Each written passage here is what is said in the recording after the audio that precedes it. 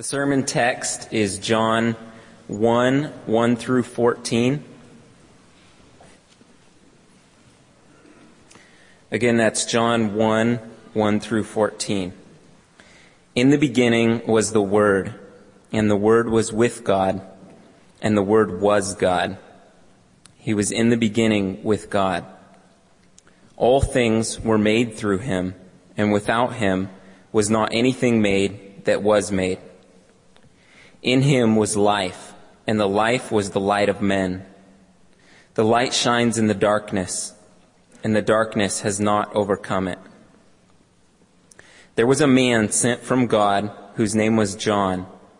He came as a witness to bear witness about the light, that all might believe through him. He was not the light, but came to bear witness about the light. The true light, which enlightens everyone, was coming into the world. He was in the world, and the world was made through him, yet the world did not know him. He came to his own, and his own people did not receive him. But to all who did receive him, who believed in his name, he gave the right to become children of God, who were born not of blood, nor of the will of the flesh, nor of the will of man, but of God. And the Word became flesh and dwelt among us, and we have seen his glory, glory as of the only Son from the Father, full of grace and truth. Okay. Let's pray. These things were written that you might believe that Jesus is the Christ, the Son of God, and believing have eternal life in his name. So, Father, I pray that for this sermon and for all the sermons to follow on the Gospel of John, this purpose would be fulfilled. I'm not able to save anybody, but the Word of God is sharper than a two-edged sword. It pierces to the division of soul and spirit, bone and marrow, as it were, and lays bare the things about ourselves that we don't even know ourselves. What a discovering power the Word of God is. So come, Holy Spirit, and give this power now to your Word. I pray in Jesus' name. Amen. The Gospel of John is a portrait of Jesus Christ in his saving work and word, with a focus on the last 3 years of his life, especially his death and resurrection. Its purpose is given clearly in John 20, verses 30 and 31. You don't need to go there. I'll read it to you. Now Jesus did many other signs in the presence of the disciples, which are not written in this book, but these are written that you may believe that Jesus is the Christ, that is the Messiah, the long hoped for one, the Son of God, and that believing you may have life in his name. So the book is written clearly to help people believe, to bring about faith. However, don't make the mistake of thinking that if you're a believer already, it's not for your soul. There's a lot of people who think that sentence means this book is written to make unbelievers believers, so I'll read Romans. Listen to John 15:6. If anyone does not abide in me, he's thrown away like a branch and withers. And the branches are gathered and thrown into the fire and burned.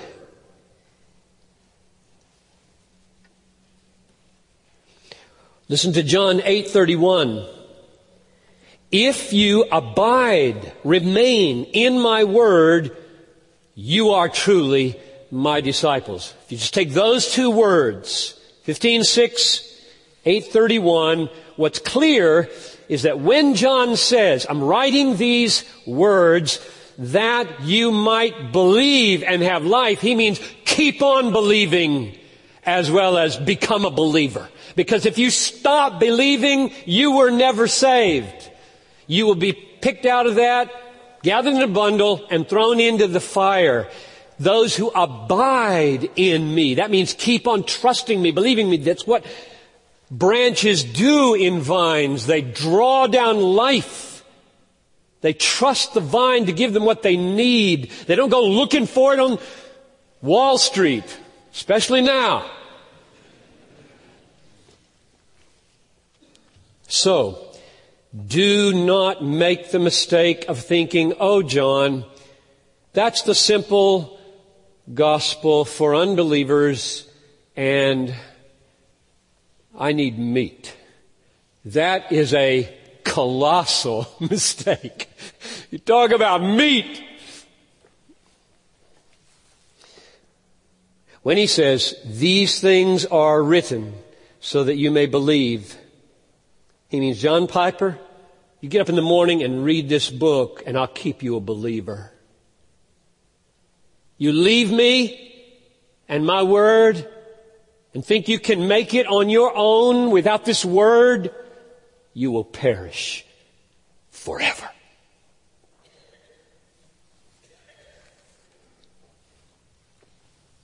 And yes, chapter 10 teaches nobody can pluck us out of his hand.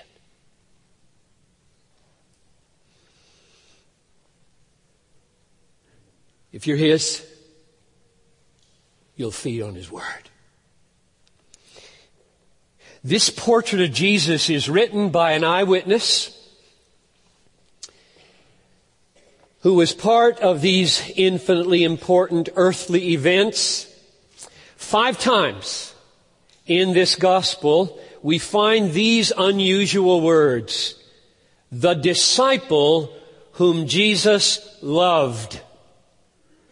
Very strange. Don't you love them all? 5 times. The disciple whom Jesus loved. And at the very end, last chapter, chapter 21, verse 20, it says, Peter turned and saw the disciple whom Jesus loved following them. And 4 verses later it says, this is the disciple who is bearing witness about these things and who has written these things.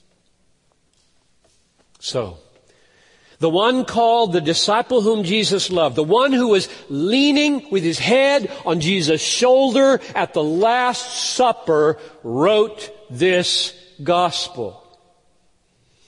This is a very close account. This is not somebody 100 years later who's trying to figure out what happened by tracing it down. He was there. And he wrote a book with his own divinely inspired witness of the events of Jesus and what they mean for you today. Now, the reason I venture the phrase divinely inspired witness is, among others, this. Jesus told John and the other apostles that he was going to do that for them. Let me read you the 2 key verses where I see that. John 14:26. He says to his disciples, the Helper, the Holy Spirit, whom the Father will send in my name, he will teach you all things and bring to your remembrance all that I have said to you. That's Jesus' way of saying, I'm going to not leave this up to you to get this right. Or here's John 16:13.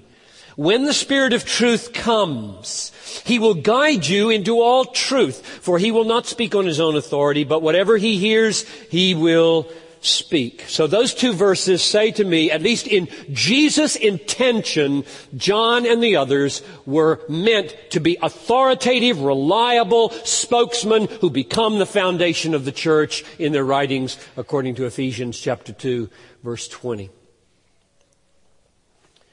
Jesus chose apostles. He saved them. He taught them. He sent them. He gave them the Holy Spirit for divine guidance, and they became, in their writings, the foundation of the church. That's why we preach the Bible and not our own ideas. That's why I feel very tethered to this book. I feel like when I'm talking and my talking begins to move away from the content of this book, I feel nervous about what I'm saying. And I make a beeline back to the book, because my authority is nothing except insofar as it accords with what's in the book. And that's why you must measure it that way. I want us to be a church in the pulpit, in our songs, in our prayers, in our small groups, in our meetings, in our conferences, that are not only in a vague way based upon the Bible, which everybody says they are, but explicitly, visually, verbally, manifestly saturated with the Bible, because there's the authority, the power, the life. Human words accomplish nothing if they're not clearly echoing God's truth. He has the power, we don't.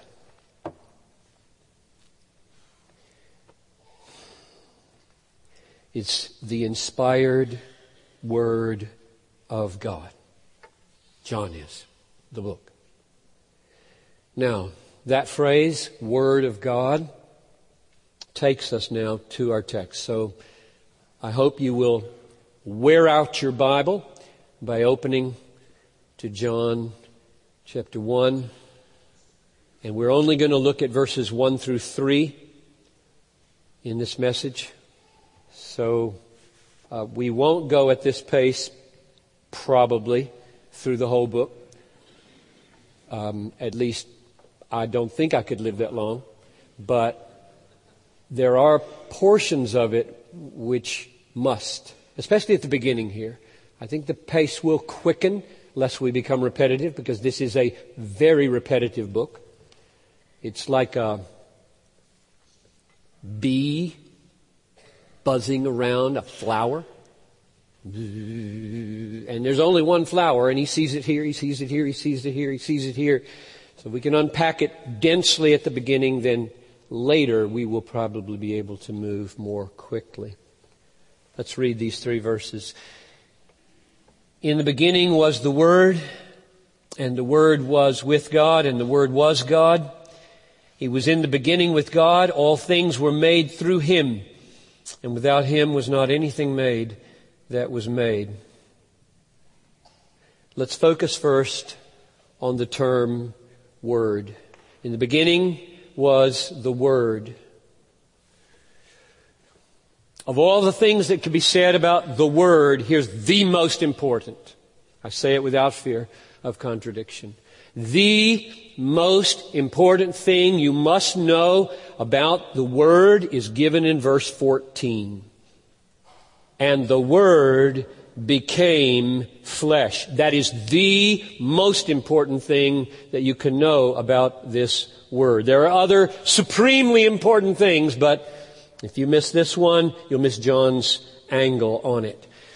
The Word became flesh and dwelt among us, and we have seen His glory, glory as of the only Son from the Father. The Word is the Son, full of grace and truth. So the Word refers to Jesus Christ, the incarnate Son of God, the fleshed,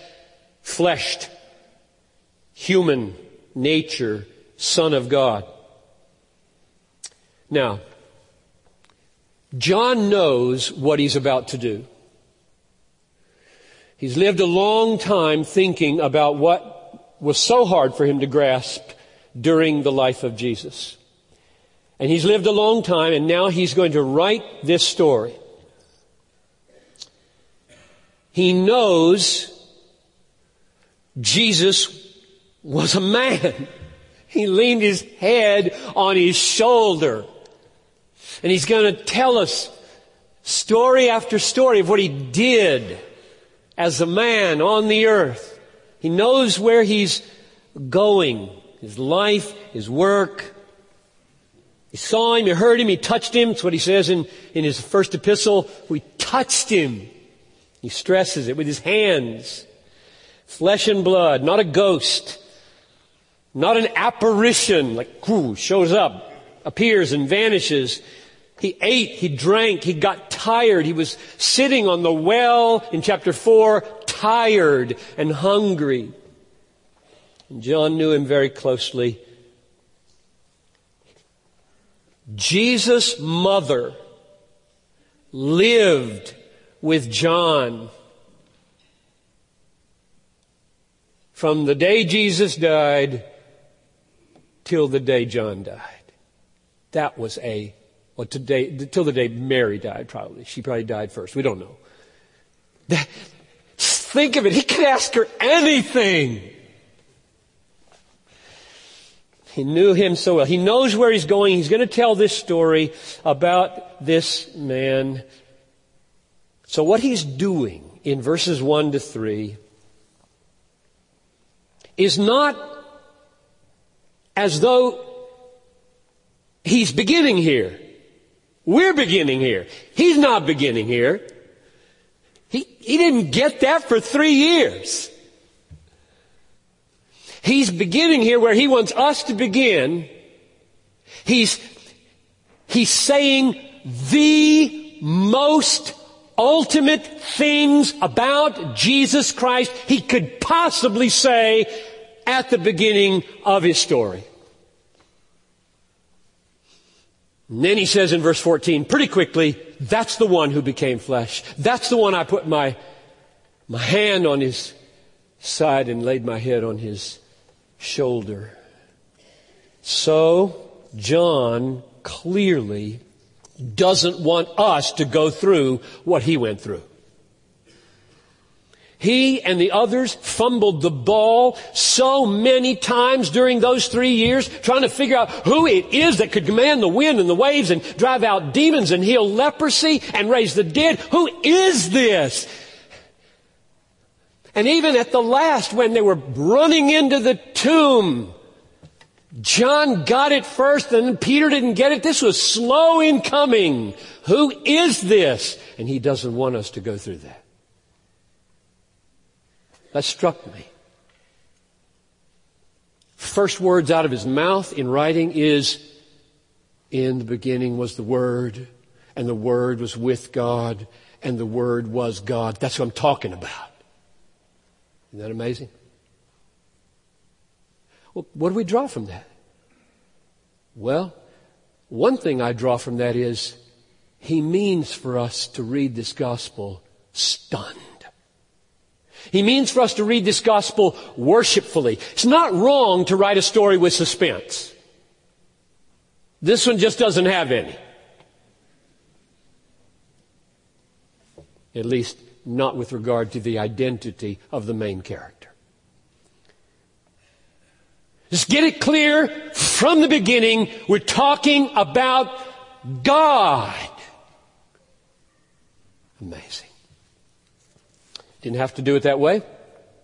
Could have done it legitimately another way. But he's saying, I want you to know that this Jesus made you. As you read, think, He made me, like a potter makes a pot, only more because He also invents the clay. He wants us to know this immediately. Feel it. He wants us at the beginning of this sermon series to be absolutely blown away by what he says here. To our mouths to drop open that he could say these things about a crucified, apparent criminal. He just wants us to be worshipful. So, John says, no, we're not going to go the route of sneaking up on the identity of Jesus. That's the way I walked, but you're not going to walk that way in my gospel. Very first words out of the end of his pen are supposed to stun you, blow you away in the identity of this man who became flesh and dwelt among us. Let there be no mistaking. John means us to read every word of this gospel with a clear, solid, amazed knowledge that Jesus was with God and was God before the world was, and that he made everything, created the universe. He wants you to have a magnificent Savior. He wants your Savior to be really big. For whatever else you love about Jesus, his tenderness, his meekness, his kindness, his patience, John wants you to be blown away so that all of that is inside something absolutely huge. Jesus made the galaxies. This Jesus whose tenderness you love and patience you love and kindness you love, and rightly so, he held children in his arms.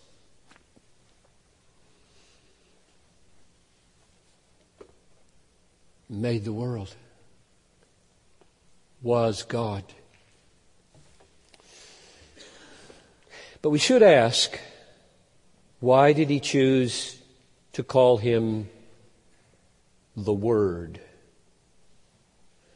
I said the most important thing you can know about the Word is that it became flesh.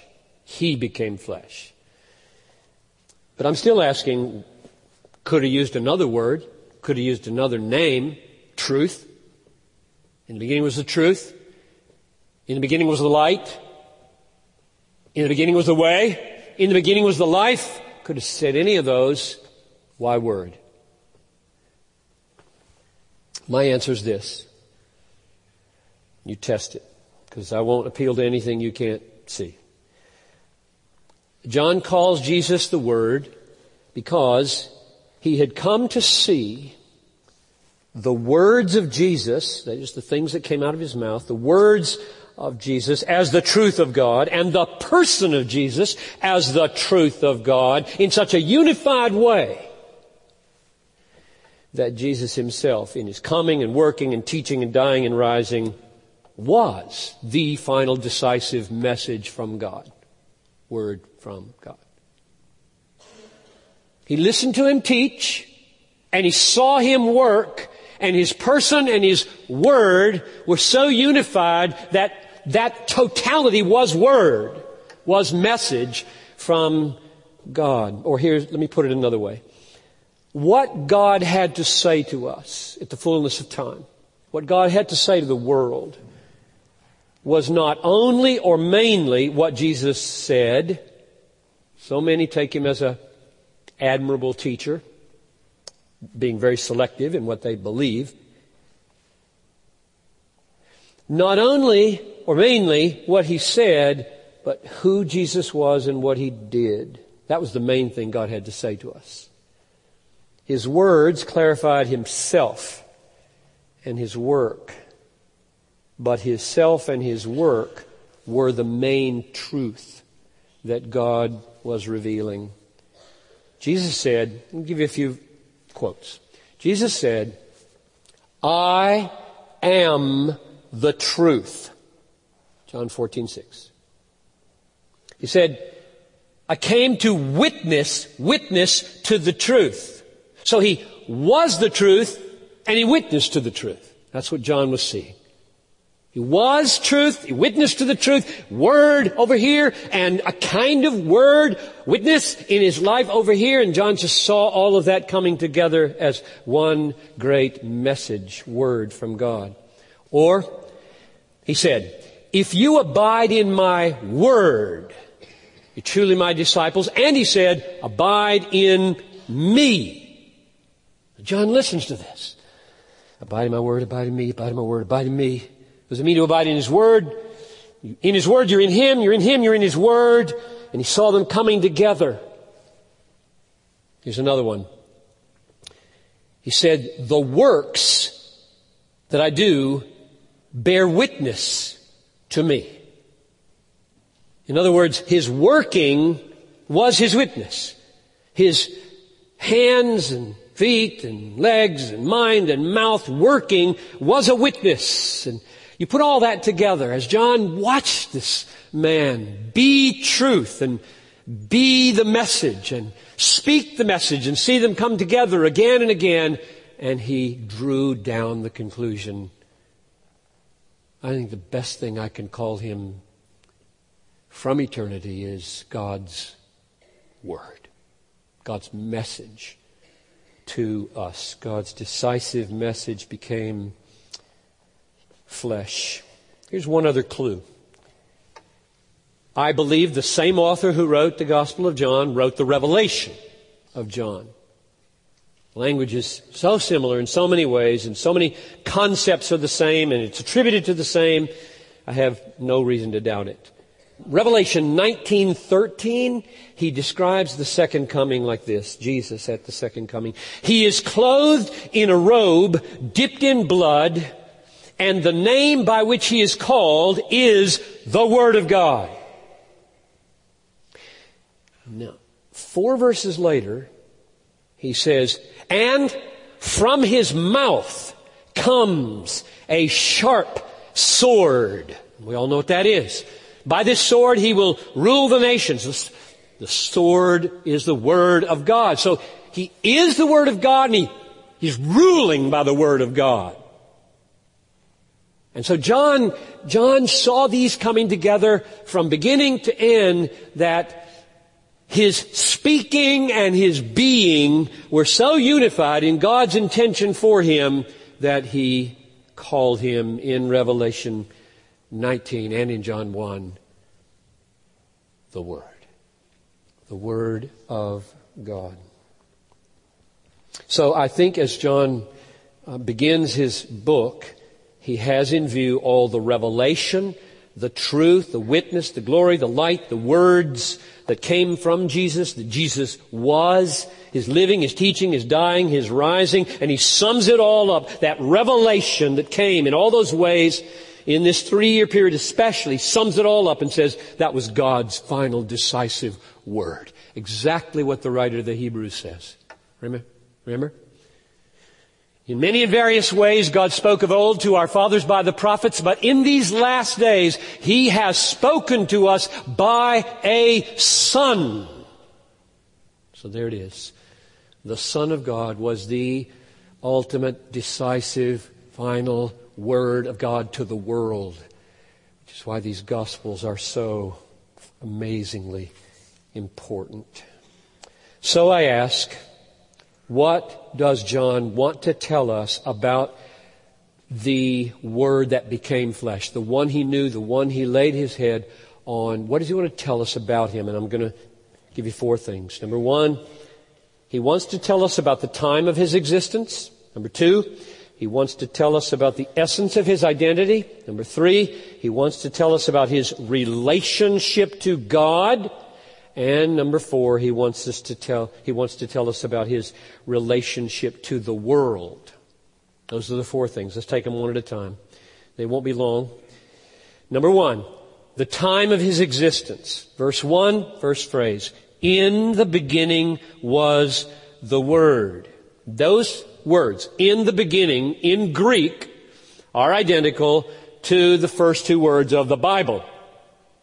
In the beginning, God created the heavens and the earth.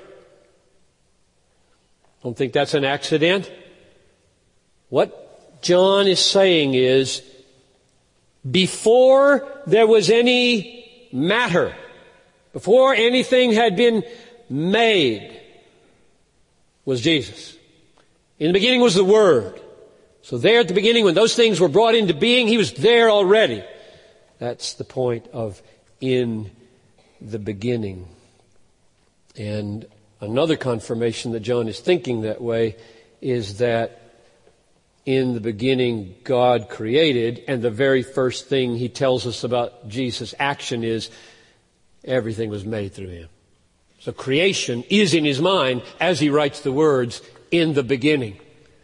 So Jesus was there as the Son of God in the beginning.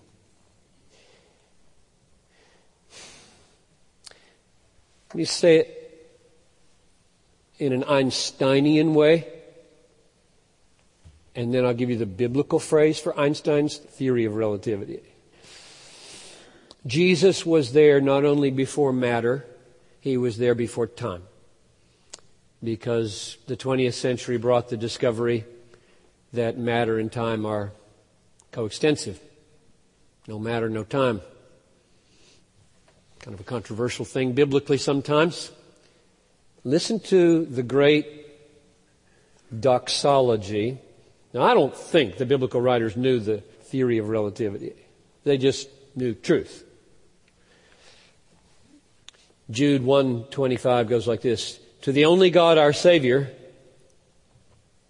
through Jesus Christ our Lord, be glory and majesty, dominion and authority before all time, now and forever.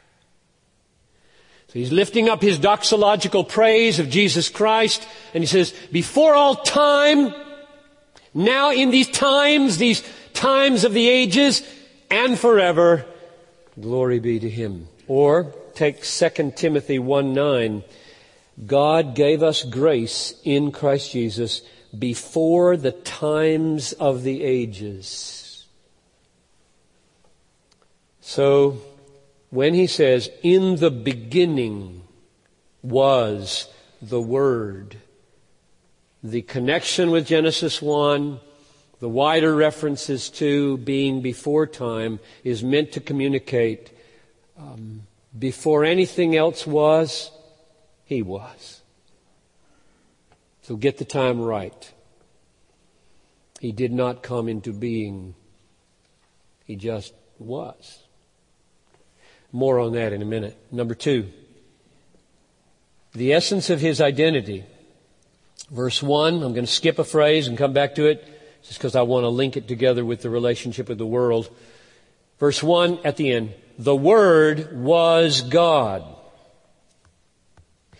One of the marks of this gospel is that the weightiest doctrines and the simplest language go together. I don't think that statement could be made grammatically simpler than it is, or more weighty than it is. I don't know how to make it more weighty. I don't know how to make it more simple. Sometimes we say John is simple. Well, that's grammatically absolutely true. It's the simplest Greek and English in the Bible. And this book would vie for first place in weight of matter. The two go together. That's one of the unique things about this gospel. You can't make this simpler. You can't make it weightier. What he means is he wants Bethlehem loud and clear with all other true Christian churches to worship Jesus Christ as God. And fear no blasphemy, no idolatry. He wants us to fall down with Thomas, full of doubt. And Jesus says, you're doubting? He was so patient. Put your hand here, put your hand here. And Thomas won't touch him. He's on his face, my Lord and my God.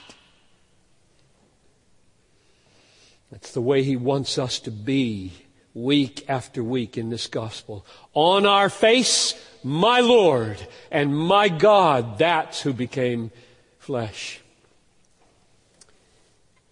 He doesn't want us to be like the Jewish leaders in chapter 10. They said, verse 33,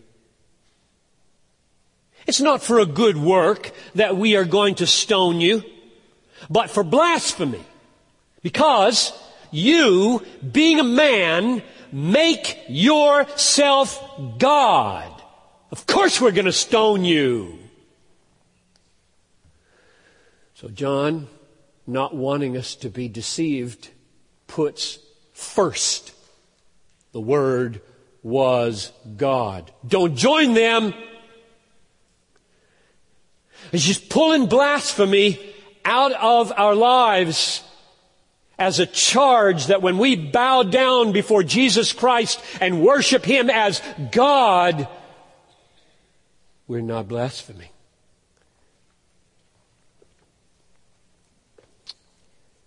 So, do you see what this means for our series on the Gospel of John? And I do hope that you will invite both believers who don't have a church and unbelievers who don't have a Savior to sit under this preaching. I hope you will. For this reason, the implications of what I've just said is, as we focus week after week on Jesus as He appears in the Gospel, we are meeting God. So ask your friends, you want to get to know God? Well, yeah, if I could. I mean, if there were a way. Well, the Gospel of John says at the beginning that the Word was God. And it says the Word became flesh. And then it spends 21 chapters describing by an eyewitness what this flesh was like. And if He's right, then He's telling us what God is like. Just come listen and see what you think. That's what I would do, I think. If a Jehovah's Witness or a Muslim ever says to you, this is a mistranslation, the Word was God. That's a mistranslation. You need to see our New World Translation. Or the real version is buried in a temple somewhere beneath the ruins of Jerusalem. And you got it all wrong here. And what it should say is, the Word was a God. The Word was a God. See, there's no article there in the Greek. See that? Now, here's what you should respond. I'm going to tell you in about 5 minutes. But there is a way for you to respond without knowing any Greek at all that's not true.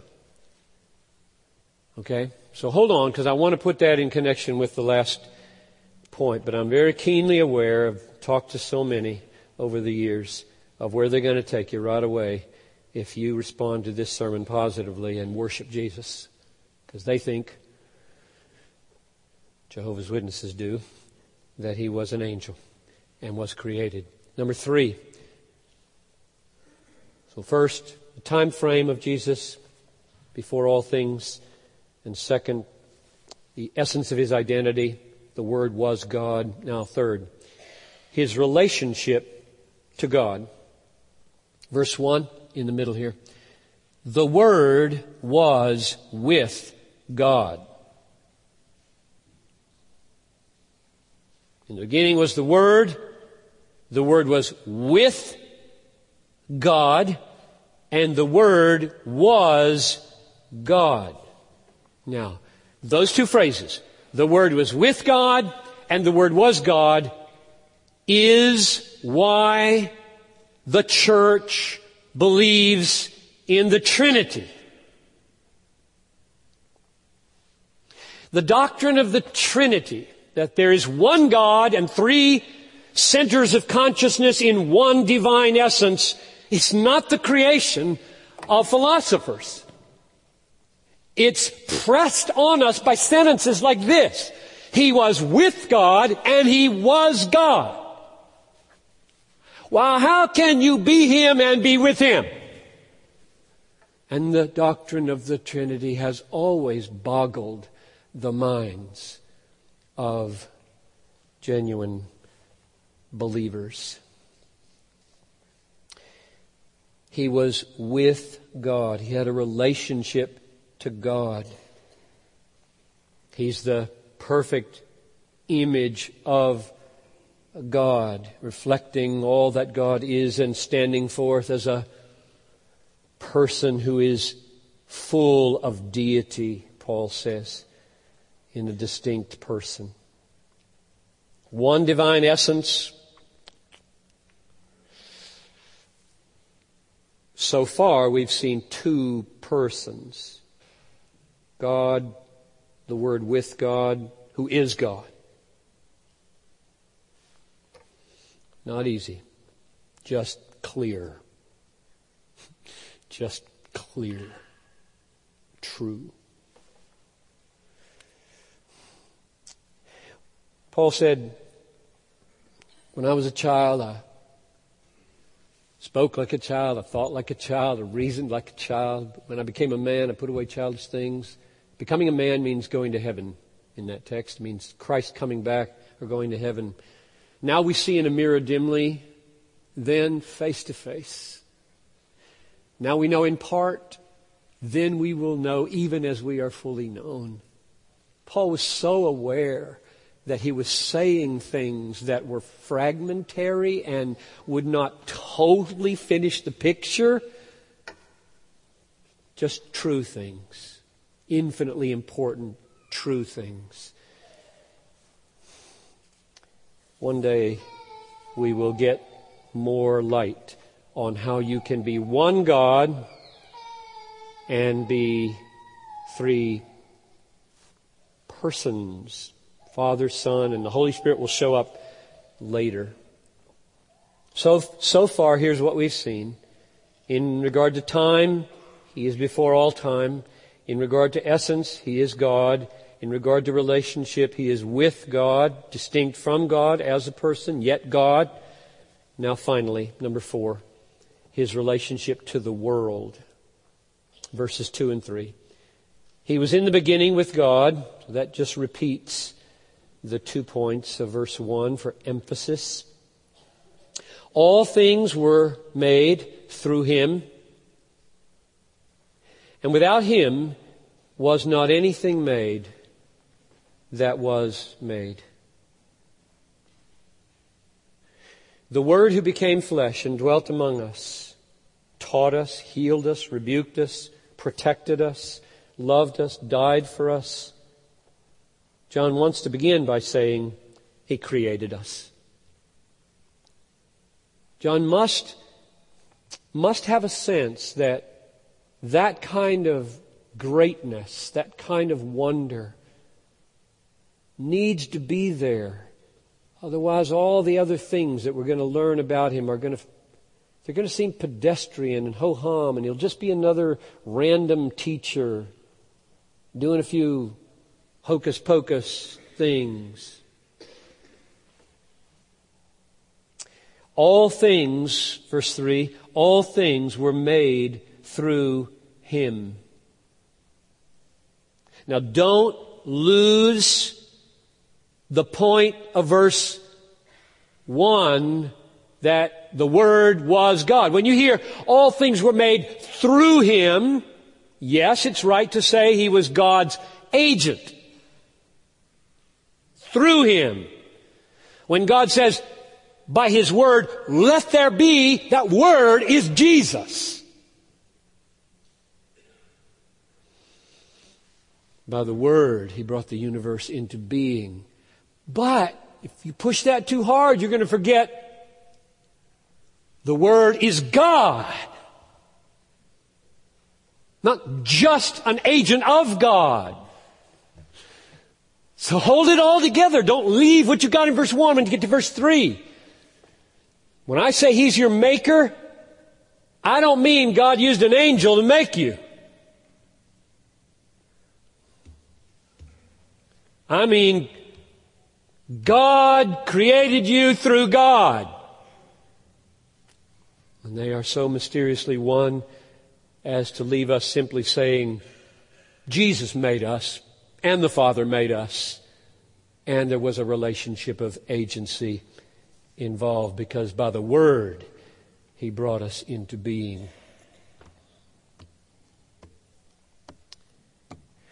So, now we're back to the Muslim and the Jehovah's Witness, or any brand of Arianism. 4th century, first really big heresy, Arianism, because Arius said there was when the Word was not. Meaning, he came into being. He was a creature. Athanasius, against the world, was banished 5 times from his homeland, defending against Arius. Almost the whole world went Arian. Except for Athanasius standing. It was amazing. We have much to be thankful for in church history and to be sorry for. So, if a Muslim or a Jehovah's Witness, both of whom are Arians, say, you got this translation wrong. It really shouldn't say the Word was God. It should say the Word was, godlike or a God and great prophet, a great angel, and then God used him for great things. You can know that's not true just because of verse 3. You can show them this. It says in verse 3, first, all things were made through him. Now you might think that's enough right there. That's enough. He's not a creature. He created creatures. Isn't that enough? All things were made through him. But they will surely say, well, not really, because when it says all things were made through him, of course, the one who made all things is excluded from the all things and is himself then made. And you might say, just on the basis of that, well, it's not obvious to me that he's excluded from, that he's not the one who makes creatures rather than being in the all things made. Because it doesn't look like he's in the all things made. He made all things. If it were just left at that, you'd have an argument and you'd go on and on. He didn't leave it at that. He went on to say this, and without him was not anything made that was made. Why did he do that? Why did God inspire him to repeat himself and then add, without him, nothing was made in the made category. If he's in the made category, he had to make himself. If you don't exist, you can't bring yourself into being. I don't think you need to know any Greek. You don't need to go to Thomas, though that might help. Hebrews 1 might help. Romans 9 might help. Colossians 2 might help. The deity of Jesus Christ, the godness of Jesus is pervasive in the New Testament, but all you need to do is push with all your might on verse 3 and say, I think the way verse 3 is constructed, without him was not anything made that was made. Everything in the made category, angels, whatever, he made it. So he can't be in that category. End of argument. See you later. One little thing you might try with Jehovah's Witnesses at the door, because I don't think we should play games. I think we should care about their souls. I don't think they're believers. I don't think they're Christian. So my tactic now, I've done this for years, and ring the doorbell, have their magazine, whatever, and I say, I think I understand where you're coming from. I've talked to Jehovah's Witnesses a lot. I'm a Christian who believes deeply that Jesus Christ is not a mere angel and that he is very God, a very God. I know you don't believe that. So I don't want to get into a discussion, but I would like to pray for you And if you would just bow with me, let's ask Jesus to come and show us who's right here. I have never had one of them let me do that. Never. One old man ran as fast as he could off my porch. So that's just my suggestion, is that if you don't have time to sit down and talk about what I just said, I really mean this with all my heart. I believe Jesus will show up, like on Mount Carmel, and they'd know he might show up. And none of them has ever said, well, fine, let's have a truth encounter here.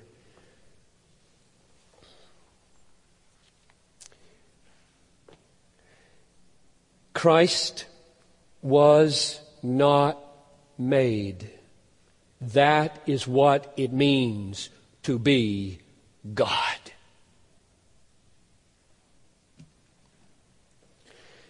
May the Lord, in this series, help us to worship Christ.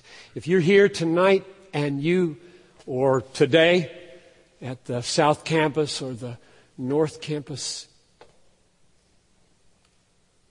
and you don't bow the knee to Jesus as your Lord and your God, may the Lord open your eyes as you read this gospel and He testifies through His Word about His reality. May you yield and have eternal life. Let's pray. Father in heaven, I plead for those of us who are believers that we would grow in our treasuring of Christ and our trusting of Christ. And I pray that unbelievers who come and who are in these services today would find themselves struck and drawn by King Jesus. In the beginning was the Word, and the Word was with God, and the Word was God. He was in the beginning with God. All things were made through Him, and without Him was not anything made that was made. We worship You, Lord Jesus. Amen.